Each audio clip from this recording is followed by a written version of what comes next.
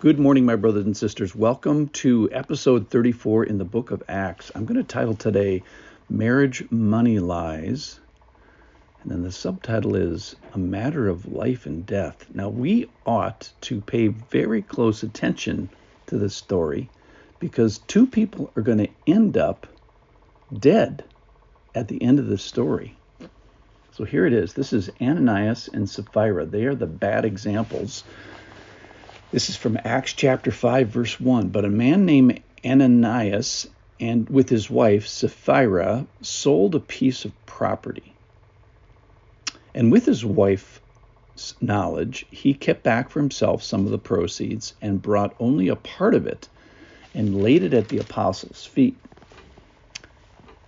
But Peter said, Ananias, why has Satan filled your heart to lie to the Holy Spirit and to keep back for yourself part of the proceeds of the land?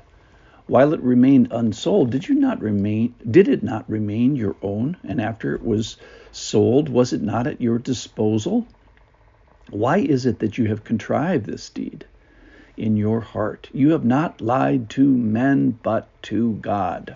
Wow. When Ananias heard these words, he fell down and breathed his last, and great fear came upon all who heard it. No kidding. All right, verse 6. Young men rose and wrapped him and carried him out and buried him. After an interval of about 3 hours, interesting detail, his wife came in, not knowing what had happened. And Peter said to her, tell me whether you sold the land for so much. And she said, yes, for so much. But Peter said to her, how is it that you have agreed together to test the Spirit of the Lord?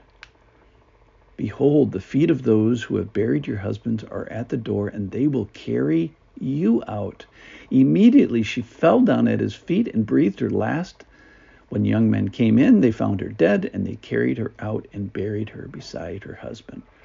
And great fear came upon the whole church and upon all who heard of these things. So here's my first thought. You, ladies and gentlemen, are now hearing of these things.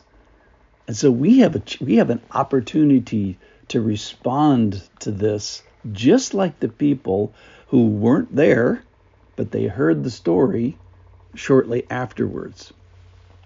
So the sin here is not that they had a piece of land or they sold a piece of land. The sin is that they deceived and they didn't align their words to their action. The sin is that they made a conspiracy. They were free to do the right thing with the money. They were free to do anything with the money. The problem is that in their marriage, that is, with his wife's knowledge, they decided to do this together. They have agreed together, it says in verse 9. And what did they agree together to do? To lie about the amount that they were giving to the church, that it was the whole amount that the land was sold for. It wasn't the selling, and it wasn't the giving, and it wasn't the keeping, it was the lying. And that their marriage is now known for this. So, teaching point number 1 is, what is your marriage going to be known for? Take good care of that. What's the problem here is a conspiracy. It's a fraud. It's a fraud against marriage. It's a fraud against the people of God. And really what it is, it's a fraud against God. It says that you have not lied to men, which they did. But the real point is they lied to God. They lied to the Holy Spirit.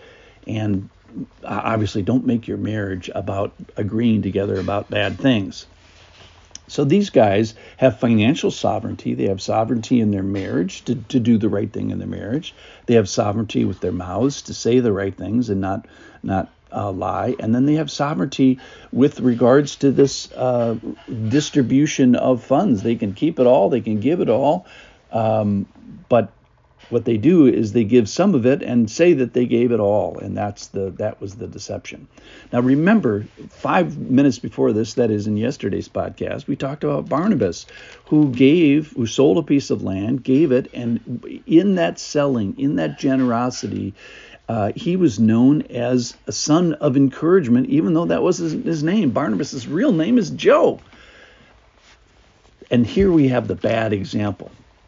Now, the bad example actually turns out to be a profound blessing to the church. What a blessing of purification and freedom and self-responsibility must have just come upon the church via these deaths. That there must have been an incredible alignment of behavior and intent and words and heart in the people that were listening. Great fear came upon the whole church and all who heard these things. And I imagine, let's none of us be deceived. Our sin is going to find us out. We just don't find very many stories in the world where our sin finds us out so early and really immediately. So the problem here is they were contriving in deed, contriving in their heart, contriving and using their marriage, as a contrivance vehicle before men, but really it was before God. So we do not have liberty, ladies and gentlemen, to test God, which is what Peter says she was doing, because he had already been dead by this time. How is it you two have agreed together to test the Spirit of the Lord? That is not in our purview, ladies and gentlemen. We are the trustees.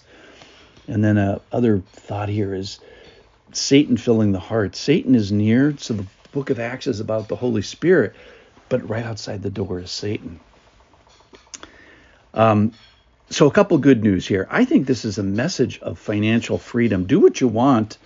You're free to do the right thing with your money.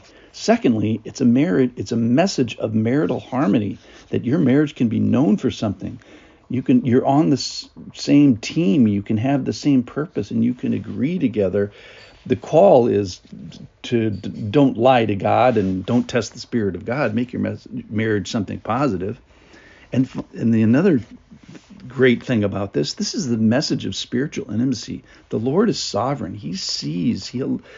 His eye is on these people. His ear is close. Now, the message of this soberingness, of this brutal blessing for the church, who wants that? But let's have purity in thought. Let's have purity in deed, purity in marriage, purity within the body of Christ, and do all of this so that we can learn from their example and not desire the evil that they did. Thanks for listening. Let's be careful out there. I'll see you tomorrow.